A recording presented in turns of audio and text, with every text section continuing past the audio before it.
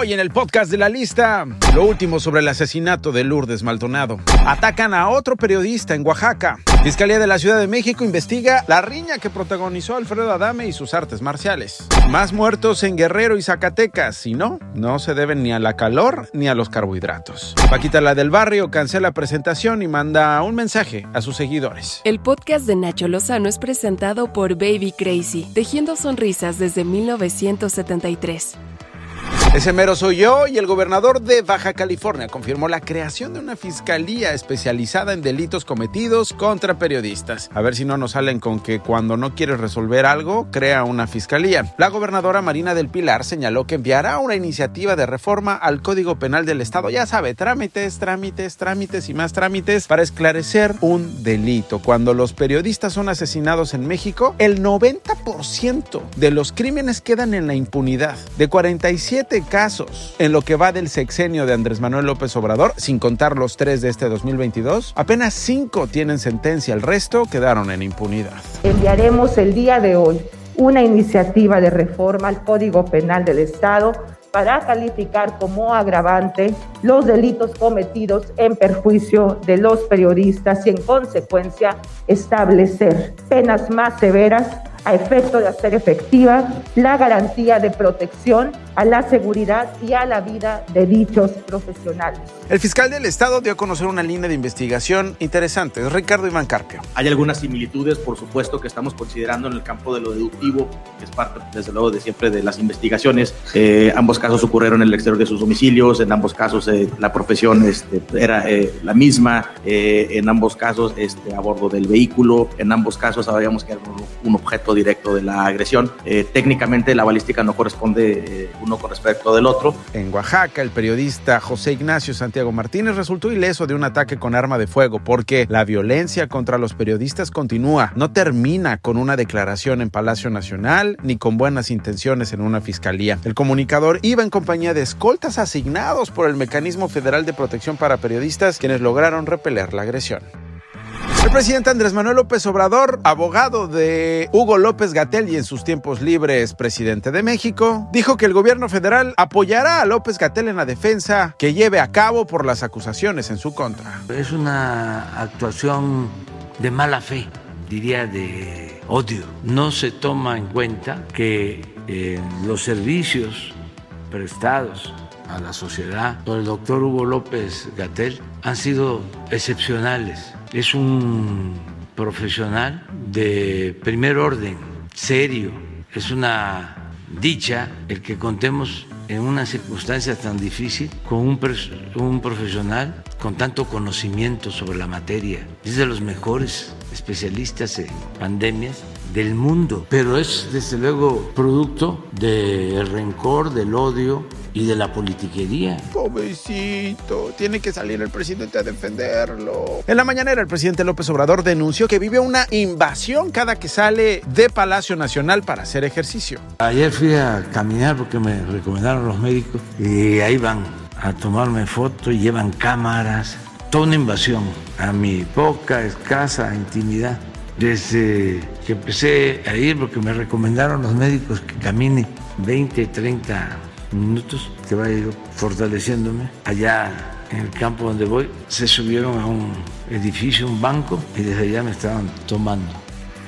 Por cierto, esta mañana Palacio Nacional parecía un antro porque había fallas en el alumbrado de la fachada del palacio. Algunos pensaron que se trataba de una animación programada. Yo pensé que el presidente estaba bailando música disco, que estaba teniendo una fiesta allá adentro. Ya sabe, cosas que pasan en la mañanera.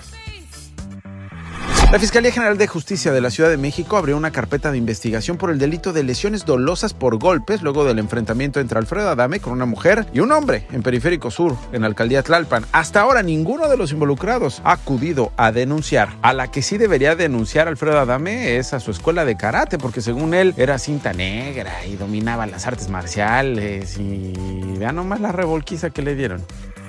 Guerrero vivió una jornada violenta, un enfrentamiento entre policías comunitarios e integrantes del grupo criminal Los Ardillos en Buenavista de la Salud, en Chilpancingo, dejó como saldo 2 autodefensas muertos y 4 heridos, mientras que en la costera Miguel Alemán de Acapulco, hombres armados en una motocicleta balearon al chofer de un taxi y a su acompañante. Ambos murieron. Supongo que en el caso de Acapulco estas muertes se debieron a la calor y a los carbohidratos que comían los sicarios, ¿no? Y sigue la violencia. En Zacatecas, las autoridades hallaron 2 cuerpos colgados de un puente en el municipio de Cuauhtémoc, en la zona limítrofe con Aguascalientes. Esta vía es en la que el pasado 28 de noviembre, ¿se acuerdan? Fueron colgados 9 cadáveres. Emilio L., exdirector de Petróleos Mexicanos en el sexenio de Enrique Peña Nieto, se queda en prisión preventiva por el caso Odebrecht. Esto luego de que el juez de control del Centro de Justicia Penal Federal del Reclusorio Norte considerara que Emilio cuenta con recursos económicos suficientes para apelarse. Cuando el juez terminó de leer su resolución, Emilio L., visiblemente enojado, rompió las hojas. Una mujer quintanarroense que no está embarazada promovió un amparo ante la justicia federal en contra de la criminalización del aborto, la que fue aceptada, por cierto, por el juez y ahora tiene el derecho de abortar sin las restricciones de ley. Paquita, la del barrio, canceló un concierto que daría en Moroleón, Guanajuato, debido a un problema de salud no especificado. Dice que tiene que descansar por las próximas semanas. Esto es parte de un video que subió Paquita. Desgraciadamente no estoy bien. Me hicieron un tratamiento el sábado y tengo que guardar reposo 2 o 3 semanas. Y en realidad no puedo caminar muy bien. No puedo. Me da mucha tristeza no estar con ustedes porque ustedes saben que nunca les he fallado. Entonces, es por esta, discúlpenme. Pido mil disculpas de veras. Ojalá y que se recupere pronto. Durante su audiencia general, el Papa Francisco desde el Vaticano mandó un mensaje a los padres que tienen hijos homosexuales. Padres que ven diferentes orientaciones sexuales en sus hijos y cómo manejar esto, cómo acompañar y no esconderse detrás de una actitud de condena. Así que no anden más papistas que el Papa, no anden censurando, discriminando, evitando legalizar los derechos de los homosexuales. Ya lo dijo el Papa, ¿qué argumentos les queda a ustedes que discriminan desde una escuela, una oficina de gobierno, un congreso? No les queda nada. Antes de despedirnos, el pilón en la lista. En redes sociales, un par de loros se han robado la atención de los usuarios debido a su forma de cantar.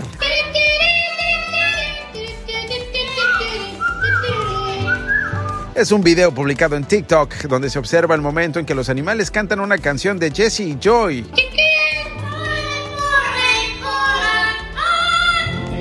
Y una alabanza también.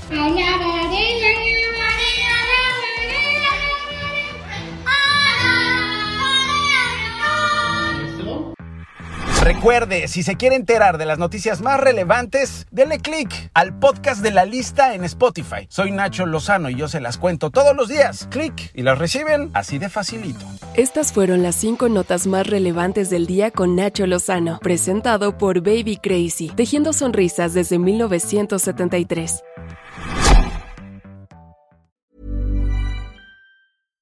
How would you like to look 5 years younger? In a clinical study, people that had volume added with Juvederm Voluma XC in the cheeks perceived themselves as looking 5 years younger at 6 months after treatment. Look younger, feel like you. Add volume for lift and contour in the cheeks with Juvederm Voluma XC. Reverse signs of aging by adding volume to smooth laugh lines with Juvederm Volure XC. For important safety information and to find a licensed specialist, visit Juvederm.com. That's JUVEDERM.com. Not for people with severe allergic reactions, allergies to lidocaine, or the proteins used in Juvederm. Common side effects include injection site redness, swelling, pain, tenderness, firmness, lumps, bumps, bruising, discoloration, or itching. There's a risk of unintentional injection into a blood vessel, which can cause vision abnormalities, blindness, stroke, temporary scabs, or scarring. Talk to a licensed specialist to find out if it's right for you.